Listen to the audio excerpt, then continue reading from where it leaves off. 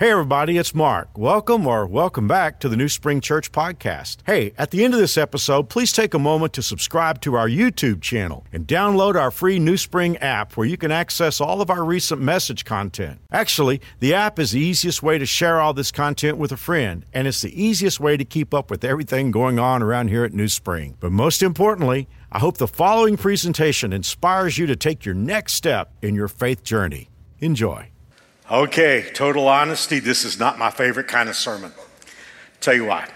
For those of you who watch me speak each week, you know what I love to do is point to a problem or a situation in our lives that troubles us and say, here's what you can do about it. Let's go out and put it into practice. Today's talk is going to be more just information, just kind of dry information. So I'll tell you right up front, that's what it is. Let me see if we can make a deal, though. What if this dry information, even though we're not going to know what to go out and do about it, we'll talk about that next week. But what if this dry information could answer perhaps the biggest puzzle that you have about yourself? Would it be worth the time? Well, that's what we're going to do today. And there's a whole lot of scripture here because really when it gets down to knowing the truth, there are only two ways that we can approach the truth or the pursuit of the truth. We can either try to figure things out on our own or we can have truth revealed to us. There are so many things in life that you'll never be able to figure out. The only way to know is to have our Creator reveal it to us. And so today, I want to take some time to show you what the Bible reveals about, like I say, probably the biggest question that you and I have about ourselves. Our series is called My Secret Life, and we're talking about the secret life. And we said last week, all of us have a part of us that's dark. And we don't put it out there for public disclosure. It's not necessarily because we're hypocrites. It's just that we sometimes are puzzled why we have dark thoughts or why we say things that are out of character for us. And so I don't think we're necessarily bad people in not putting that out there for public consumption. So we all have that dark side. But the very fact that there's a side of us that's dark that we don't want, it raises a question. And I think we would be wise today to just take a few moments and, just shut off all the voices that come to us from our culture that kind of numb us to dealing with these larger existential issues of life. And let's ask a question. And that question is, why do I feel like two different people sometimes? I think if you're an honest person and you're a person of good heart and goodwill, that question is going to come to you. Why do I feel like two different people sometimes? I mean, who among us hasn't been with the person you love the most, and yet you wound up saying one of the most hateful things you've ever said to the person you love the most? And what is it that we say when we calm down from a moment like that? We say things like this: I can't believe I said that. Slow down for a moment. Unpack that statement. Consider the ramifications of that statement. I can't believe I said that. That's an interesting statement on its face, isn't it? I can't believe I said that. Now, if I say, I can't believe you said that, that's something else. But that very statement goes to a very deep place. I can't believe I said that. Well, let's say that it goes a little bit further than that, and we wind up doing something or saying something that we get called to account for. Someone is holding us accountable for what we did, and they're saying, hey, you did a bad thing. And inferred in that is you might be a bad person because you did a bad thing. What is our response to that? That's not who I am. And you know what? You're right. Isn't it true that if you had a polygraph machine hooked up to you at that moment, when you're being called to account for doing something or saying something that's wrong, when you say, that's not who I am, you'd pass the polygraph test. Well, let's make this a little more comfortable. Let's get this away from you and me. And let's say you got a friend who's done or said something bad. And there's a third party, a mutual friend perhaps, who is talking to you about what your friend did. And that third party is saying, you know what, your friend is a bad person because of what he or she did. What is it that we say at that moment? We say, that's not the person I know. And in all those statements, I can't believe I said that, that's not who I am, that's not the person I know. In all those cases, those are true statements. And I don't need to tell you this, you may know more about it than I do, but we live in the age of the cancel culture. And in the age of the cancel culture, it's almost as if anyone who does anything or says anything bad, it's like we have to just cut that person out. We have to just destroy that person. We have to make them a non-entity because now they're a bad thing.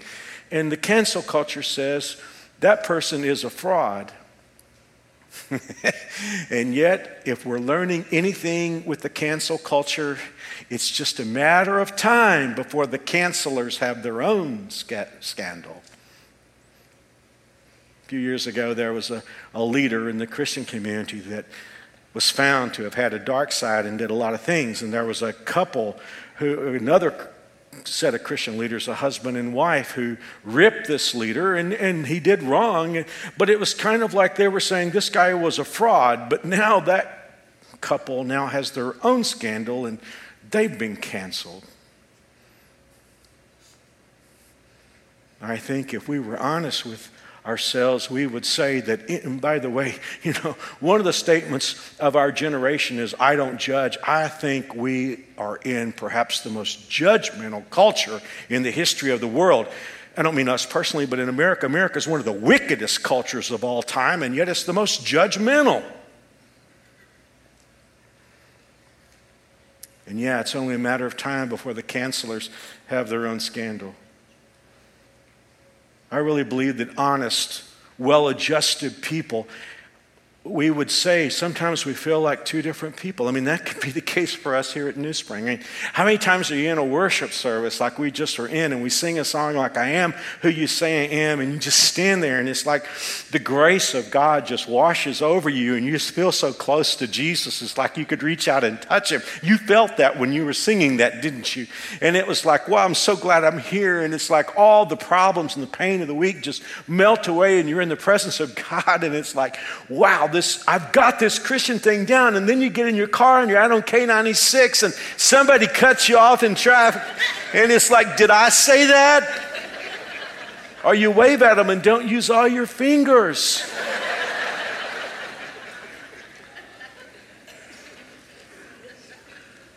For all of us who I don't understand myself, let's start this talk with a sentence that comes directly from the Bible.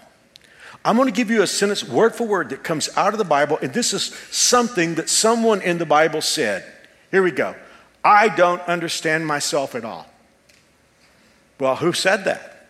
Was it Judas? I mean, if Judas said, I don't understand myself at all, we're like, well, yeah, I don't understand you either. I mean, 3 years with Jesus, and you went out and sold him? I don't understand you either. But it wasn't Judas who said that. How about Pilate, Pontius Pilate?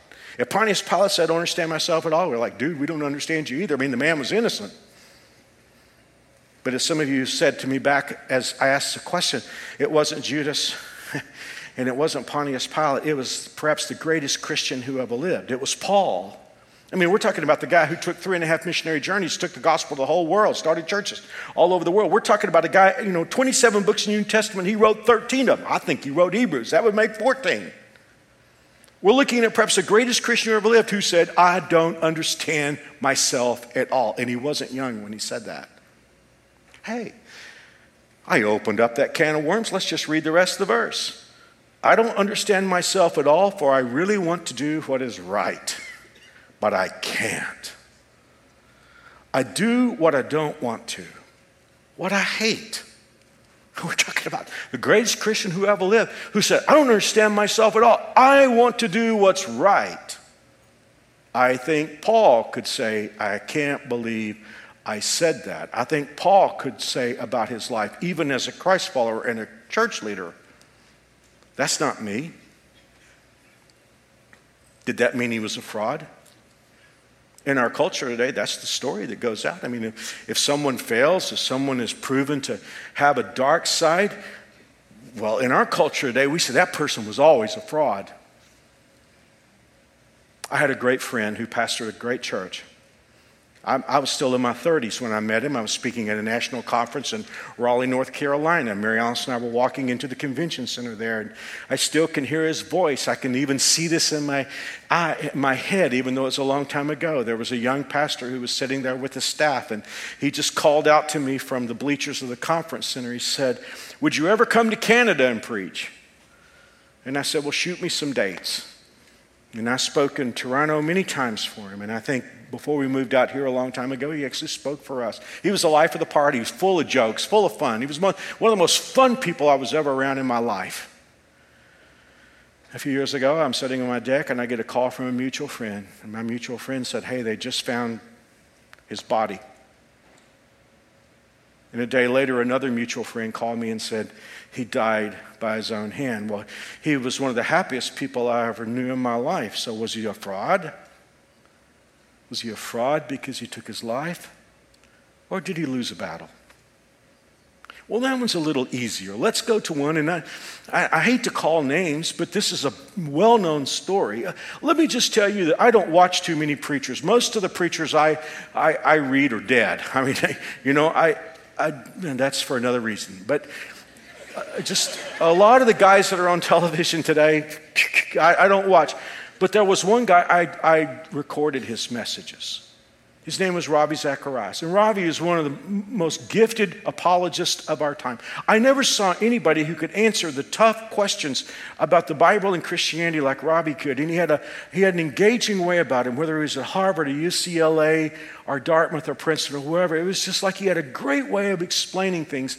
And I loved to listen to him talk. And if there was one guy I would have thought had everything together spiritually, it would have been Ravi. And yet, the most awful things came out about him this year.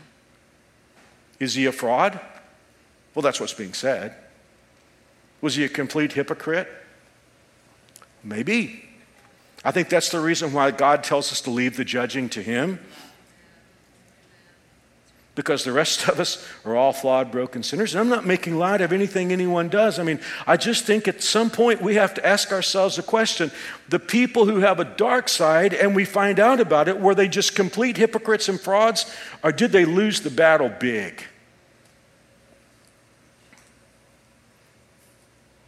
Today, as I said at the beginning of this talk, this isn't a very entertaining sermon, and this is kind of dry. But I asked you to make a deal with me, and I said, here's the thing. If you'll just stay with me through some of this dry information, it might just explain the biggest question that you have in your life about yourself. Here's the weird thing. For the next few moments, I'm going to give you 4 dots, and we're going to connect them. And the interesting thing is, I think you have all these dots. In other words, I'm not going to tell you anything new, I don't think. But most people don't connect these dots. And because they don't connect the dots, they don't get a picture of what's really going on. So when we walk out in about 20 minutes, I think we're going to at least have an understanding, well, to maybe an answer to the question, why do I feel like 2 different people sometimes? So here's dot number 1. All of us are born with a warped nature. Now, I'm going to give you some scriptures, and I'm going to ask you to follow this progression with me. Here's the first one. Here's the baseline. Romans chapter 5, verse 12, when Adam sinned, sin entered the world. Now, time out.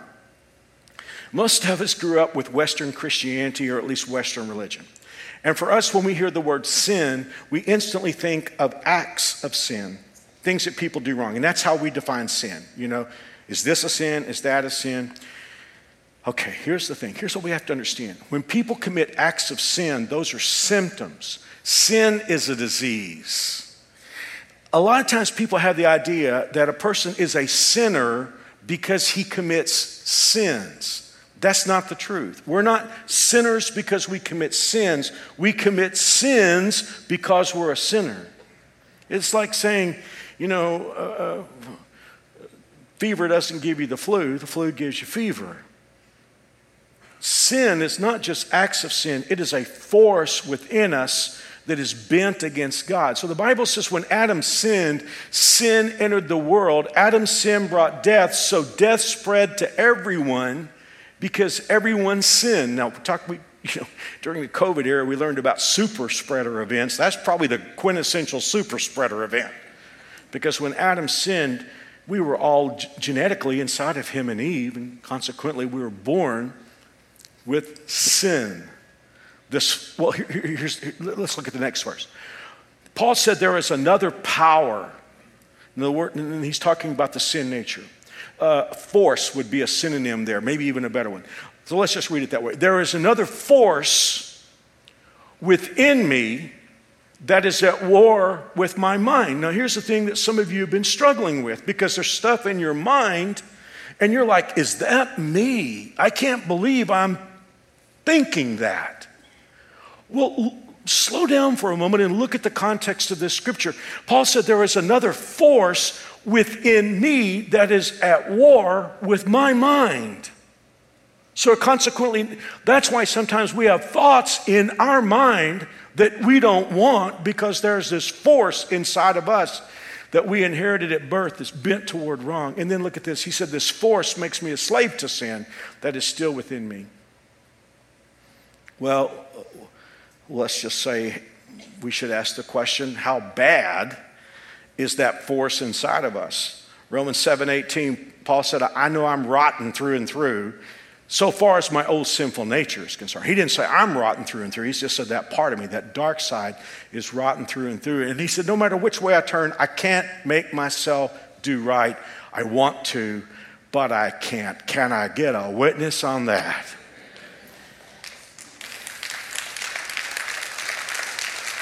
Okay, we're building this out. Let's build it to another place. That dark side of us is our default nature because we inherited it at birth. There is a moral gravity that pulls us down to that default nature. Let me prove this. All of you young parents out there, and a lot of you at New Spring, you got a 3-year-old. Do you have to teach him to lie?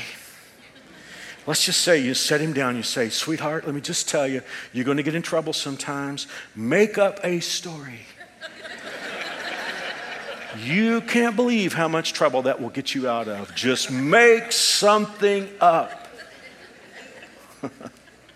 Let's say you got a 2-year-old and you say, baby, now here's how the world works. Now there are going to be times when you're not going to get what you want. So you just lay on the floor and kick and scream and throw a tantrum, and people will watch you and listen to you. You have to do that? No. Now we're laughing about 3-year-old and 4-year-old, but there's stuff in your life and my life that we default to that nobody had to teach us, because it's just there. It's not like you remember when it came. You were born with it. It was there before the meter of your memory started running. We all have it. That leads us to the second dot. There's a battle going on inside of every one of us. It could be that you're here today and you say, Mark, I'm not a Christ follower. I'm not even a God believer. My girlfriend is, and she wants me to go to church. First of all, thank you for coming today. I hope we don't let you down. I hope we add value to your life. And just between you and me, you're who gets me up in the morning. So thank you, please, for being here. But let's just say you're here today and you say, Mark, I don't believe in God. You still have a battle going on inside of you. Now, it's with something called conscience. Do you believe in a conscience? I'm guessing all people do. We use it all the time. We use the word, have a good conscience. I have a clean conscience. Let your conscience be your guide. My conscience gave me pain over this. I mean, we use the term. Let me ask you a question. If you had a 3x5 card or an electronic device and you had to write out the definition of conscience, could you do it? How would you define conscience? I mean, not just in glib terms. I'm talking about real definition kind of stuff. How would you define your conscience? What is conscience? I have a lot of fun watching evolutionary psychology flail around trying to explain this. Because if Darwin was right, there's no such thing as good or evil. Because if we're all just accidents, random rolls of the cosmic dice, I mean, if we're all just accidents, there, by definition, is no such thing as good or evil. There can't be. Well, if there's no such thing as good or evil, why do you have this inherent aspect of your personhood that pushes back against your urges and says to you that what you're doing or have done is wrong.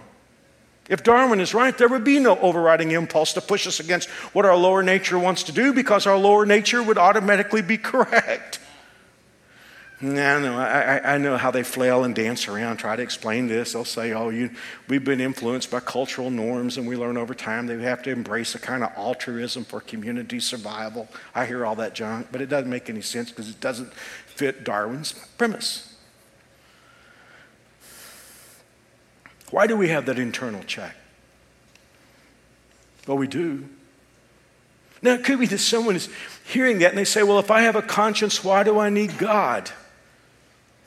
A few years ago, there were a group of non-theists who raised some money, and they rented the signs on the sides of buses in New York City that said, you can be good without God.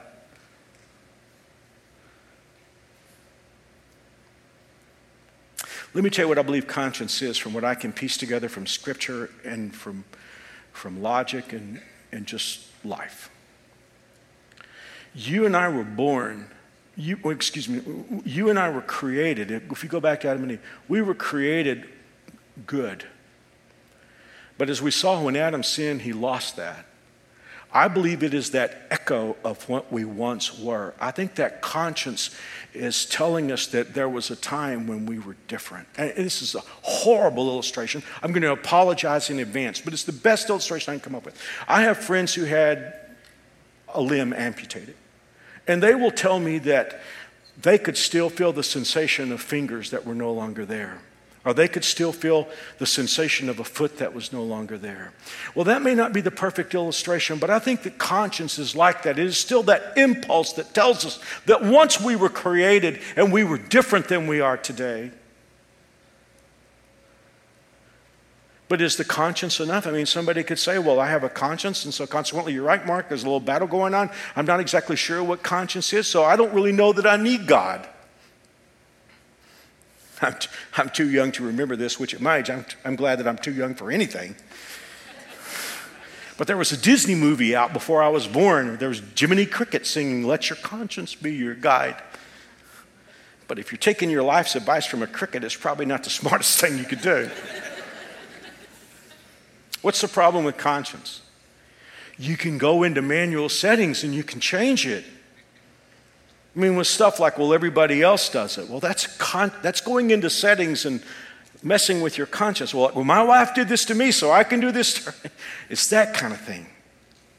And beyond that, conscience is always underpowered. I mean, because conscience is no match for that dark side that's in us.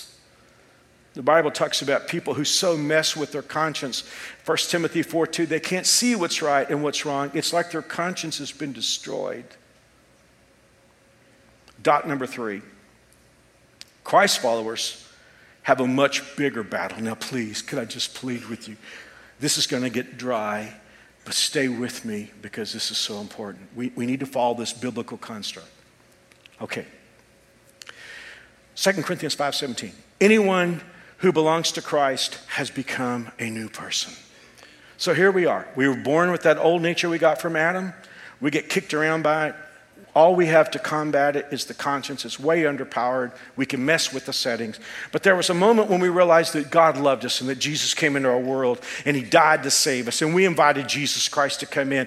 And what happens is we become a new person. The only problem is the old nature does not go away. It stays there. Wouldn't it be great if you could just accept Jesus Christ and all of a sudden, boom, you don't have the old nature to deal with anymore and just like, wow, I'm just enjoying life and I never do anything wrong. It'd be great. That day will come. We'll talk about that in a few minutes. But the only problem is now we got this head button thing going on because we still have that old Adamic nature that's got a dark side and we have the Spirit of God living inside of us. We're a new person, but unfortunately, the old nature is still there. Jesus put it this way, because, time out for a moment. When the Bible, and we'll see this next week, the Bible talks about the old nature and calls it the flesh, and the new nature is the spirit. Okay? So this is a battle between flesh and spirit. Listen to Jesus' language. Flesh gives birth to flesh. Well, that's what happened when your parents got together. And your mother contributed her She contributed her chemistry, and your dad contributed his chemistry, and the zygote, you had the zygote, and that's you. Flesh gives birth to flesh. But look at what Jesus said. He said, but the Spirit, the Holy Spirit, gives birth to spirit.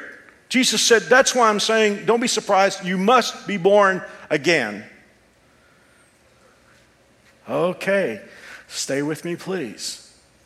What happened when you accepted Christ? This is really important. For this moment, we need to go all the way back in time to Adam and Eve. When God told Adam and Eve not to sin, he said something to them, and I'm betting the first time you read through the Bible, it caused you to scratch your head and say, I don't know if I understand that. Because God said to Adam, the very day you eat of the fruit, you're going to die. Adam did. You go into chapter 4, Adam's still here. Wait a minute. God told him he was going to die if he sinned, and yet the next day he didn't die. Well, the problem with that is we misunderstand the concept of death. The word death means separation. It's not the cessation of existence. Scripture teaches us something throughout that it's a challenge for us to understand. And it comes down to this. You and I were created in God's image. So when God created us, God was and is Trinity. He is Father, Son, Holy Spirit. He is 3 in 1. Now, please don't ask me to explain that to you. It's just, because here's the thing. A lot of people are like, well, how could God be 3 in 1? And the problem is we try to conceptualize God based on us forgetting that we are created in His image, not Him created in our image. But by revelation, we receive that. He is Father, Son, Holy Spirit. He is 3 in 1. When God made you, or at least when God created Adam and Eve, He made human beings a Trinity. 3 in 1. Body, soul, and spirit. Okay, let's do our best to try to define those because it's a little bit complicated, but let's do our best to. Okay, body, that's no problem. You know, that's what we see. We see each other's body today. We understand what it's like to be physical material. Body, that's what we know. Okay, we know that already. What is the soul? This is an inadequate description, but I would say probably the best single term for soul is the mind. It is that part of you that is your thinking. It is your personality. When we move from Hebrew to Greek in the New Testament, the Greek word for soul is psyche. We got our word psyche from it. It is your mind. What is the spirit then? If the body is the physical part of us, the material part of us, and the soul is the mind, what is the spirit? When we unpack the scriptures, we learn that the spirit, that part that was originally created in Adam and Eve, that spirit is our ability to communicate with God and God's ability to communicate with us. It is that part of us. We use the term spiritual, use it too much.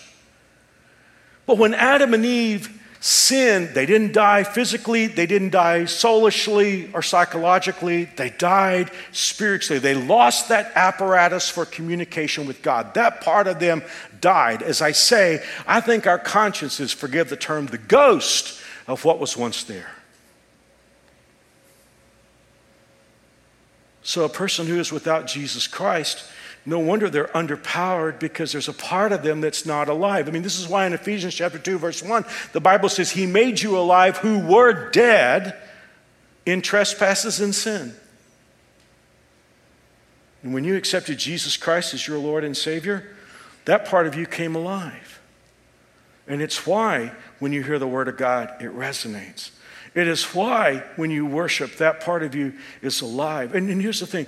For many of us who are Christ followers, there's so many things that are just so real for us. And yet when it comes to interacting with other people, it's like they don't see what we see. And the Word of God explains that. In 1 Corinthians 2, verse 14, the Bible says, the natural man does not receive the things of the Spirit of God, for they are foolishness to him, nor can he know them because they are, spiritually discerned. When you accept Jesus Christ as Lord and Savior, you come alive spiritually. God's Holy Spirit comes into you, and that part of you that was once dead is suddenly alive. That's why 6 months ago, some of you could not imagine being in a worship service like this today. You could not imagine feeling like you feel because 6 months ago you were dead, but somewhere in the last few months or the last few years or at some point in your life, you accepted Jesus Christ as Lord and Savior, and things that weren't real are now real, and things that weren't important are now important, and things that weren't true are now true. You were dead. I mean, this is the problem with religion. Can I get a witness on this? You know what the problem with religion is? It tries to make better corpses. If you went down to the funeral home and there was someone there in a casket, you could tell him, you need to do this, you need to do that. That person can't do that. And some of you've been so kicked around by religion because religion is saying do this and do it. And you were trying to do what you couldn't do because you didn't have the capacity to do it. Well, like I said, we'll talk about next week how to string some wins together. But let's just stop here. I have a part in me that is as holy and pure as God himself because it is God. God's Holy Spirit is inside of me. Now, this is something that's a little heavy and I won't go into it, but the Word of God says that God has given us the down payment of the Holy Spirit inside of us to prove that he's going to bring us to full glorification someday. I have a part in me that's as dark as hell itself. And as I said, dot number 3 is don't be surprised at the inflammation of that conflict. You think about the conflicts in our world today. Freedom versus tyranny, conservatism versus progressivism, Democrats versus Republicans, really heavy conflict, radical Islam versus Israel. I mean, there are all kinds of conflicts in our world today. Do you realize that you and I have something bigger than those conflicts inside of us? In the book of Galatians chapter 5, verse 16, the Bible says this evil nature constantly has a strong desire to suppress the spirit. And the spirit constantly has a strong desire to suppress the evil nature. All these are entrenched in an attitude of, look at this, mutual opposition to one another. That's what we have going on inside of us. And that's why we feel like two different people sometimes. Somebody's like, Mark, I wish I hadn't come to church today. This is not very encouraging. We'll come back next week. But doesn't this explain some things? I mean, I'm talking to some of you. Well, I'll say that in just a minute. Do you know that's why we have to die?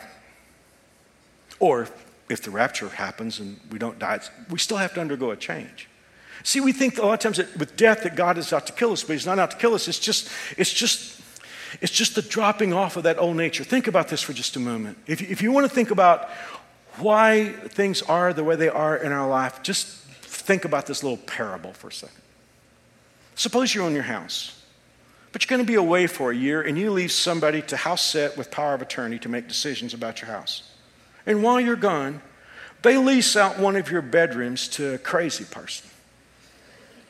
And when you get home, you find out there's a year lease and this person's going to be in your house and you can't evict this person because there's a legal lease, and he plays loud music at 3 o'clock in the morning and his dog just jumps up on everybody and scratches up your house and everything, and you got to live with this person. But you know what you're saying? You're like, someday that lease is going to be up and you're going to be out of here. Oh, friends, what happens when we die is that the lease of the dark side is up, and just in case Jesus comes before we die, I want you to know that when the trumpet sounds, that trumpet will signal the end of the lease of all of our dark sides. I've been preaching conferences since I was 16 years old. I don't know how anybody would ever have a 16-year-old kid do a conference, but he just did. But I'm accustomed to, no matter when I speak, there's like a line of people when I get through that want to ask me questions, and most of those questions are over my head. But I'll tell you what, if I were to think about the top 3 questions I've been asked since 1972 or 3 when I started preaching, one of the ones would be, do you think we'll know our loved ones in heaven? Well, yeah, I do. I had a lot of reasons for that from the Bible. For one thing, I think we'll be at least as smart in heaven as we are here, and we know them now. But there is one person, I've thought about this a lot, there is one person I'm going to have trouble recognizing. You know who that is? Me. I've never seen me without anxiety. I've never seen me without unreasonable anger from time to time. I've never seen me without just a little trace of laziness. I mean, when I look at my life, there's just my dark side is really screwed up. And I think, well, you know what? When I get to heaven, I'm going to get to see me without any of these problems. And it's like, by the way, I know that's true because 1 John 3:2 says, we know that when he shall appear, we shall be like him, but we shall see him as he is. When Jesus comes, I'm going to be like Jesus.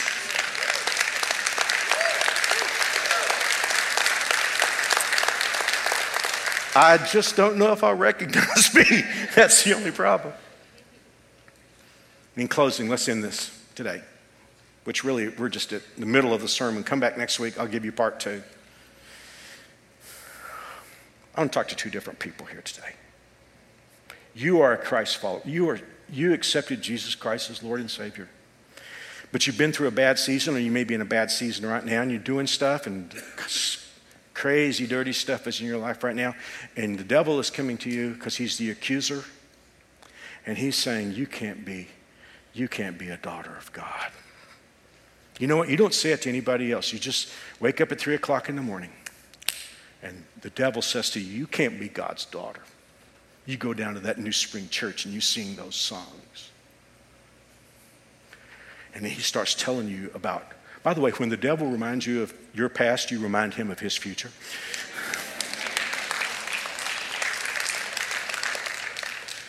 And he comes to you, sir, and he says, you cannot be God's child because you have said that you would not do this time and time and time again, and you did it again. And you're not God's. Well, you know what? Like I said, I don't have any answers for you today. We'll have those next week, but you know at least what's going on right now. You know you got 2 parts. Now I want to talk to somebody else. You've not completely decided about Jesus Christ being in your life. You're maybe exploring and you're thinking it through, but you haven't really made the decision yet. Could I lovingly tell you that you got a problem, and your problem is you're underpowered. You're probably a very good person as far as the way the world looks at things. You're very decent, you're kind, you're good to your next door neighbor. You see somebody whose car breaks down, you stop and help. You're a really nice person. The problem is, without Jesus Christ in your life, you're functioning with 2 parts. There's a part of you that you were created to have that got lost before you were born. And God wants to communicate with you, but you're missing that part. Okay. This is a hokey story. Would it be okay if I tell you something? And here's the thing. If you're under 40, you will not have any idea what I'm talking about. Just take this as a history lesson. I look out in this audience, I think a whole lot of you are not around in the 70s. God bless you. You did not want to be. The 70s was nuts. I mean, anything stupid we did. I mean, just, does polyester ring a bell? Or disco? I mean, it was like the brain dead decade. Well, in the last part of the 70s, Americans got into something called CB radio. For all of you under 40, it's a prehistoric cell phone.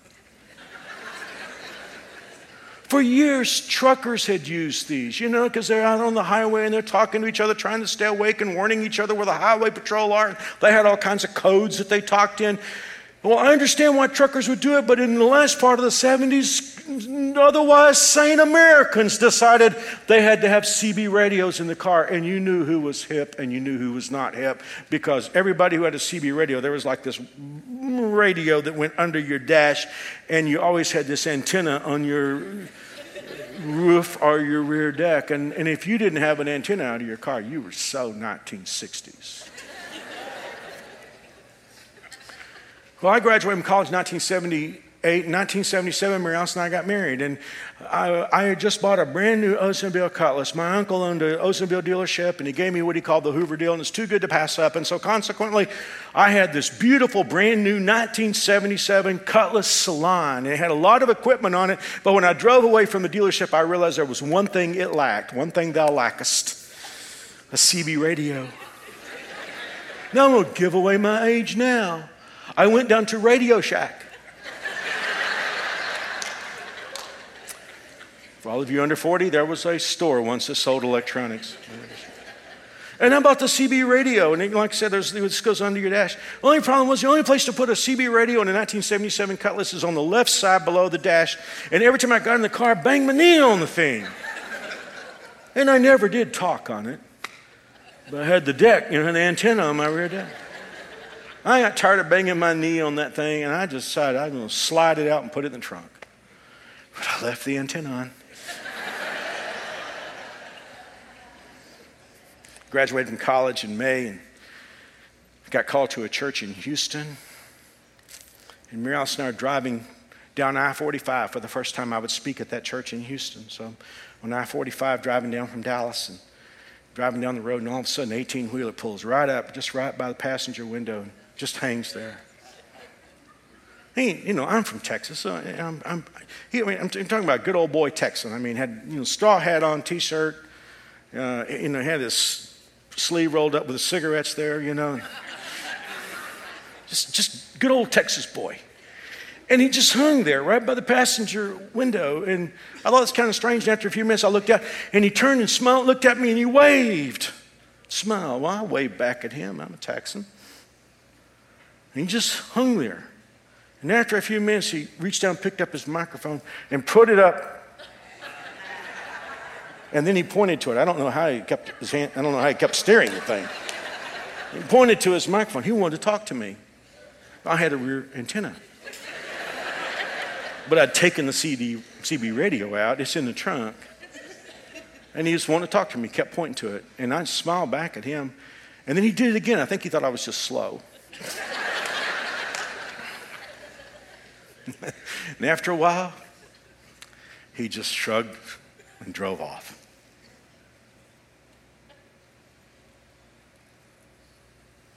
Here's the thing. There's some of us that we're decent people. We're nice people.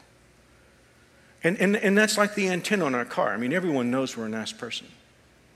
But the problem is there's part of us that God wants to talk to us. God wants to be in our lives. He wants to communicate with us. But the problem is we just don't have that apparatus for communication. We talk about accepting Christ and being forgiven of sin and having a home in heaven, and all that is true, but it's so important that we understand that once we accept Jesus Christ in our life, we're still going to have a battle. We'll talk about that next week. But the good thing is we're not underpowered anymore, and we get to live life with Christ. And as I close out this message, let me just say this to you. You may have come very close to that moment. You may have been here at New Spring for 10 years, and just now it's like the lights are coming on. Well, invite him in. Invite him in. Come alive. I mean, live what you were destined for. And it's a gift. All you have to do, it's not joining a church, it's inviting a person. It's inviting Jesus Christ into your life. I'm going to pray a prayer. And if you're interested in praying it with me, I'll pray it slowly. You can say these things to God. He'll hear your prayer. You ready? Here we go.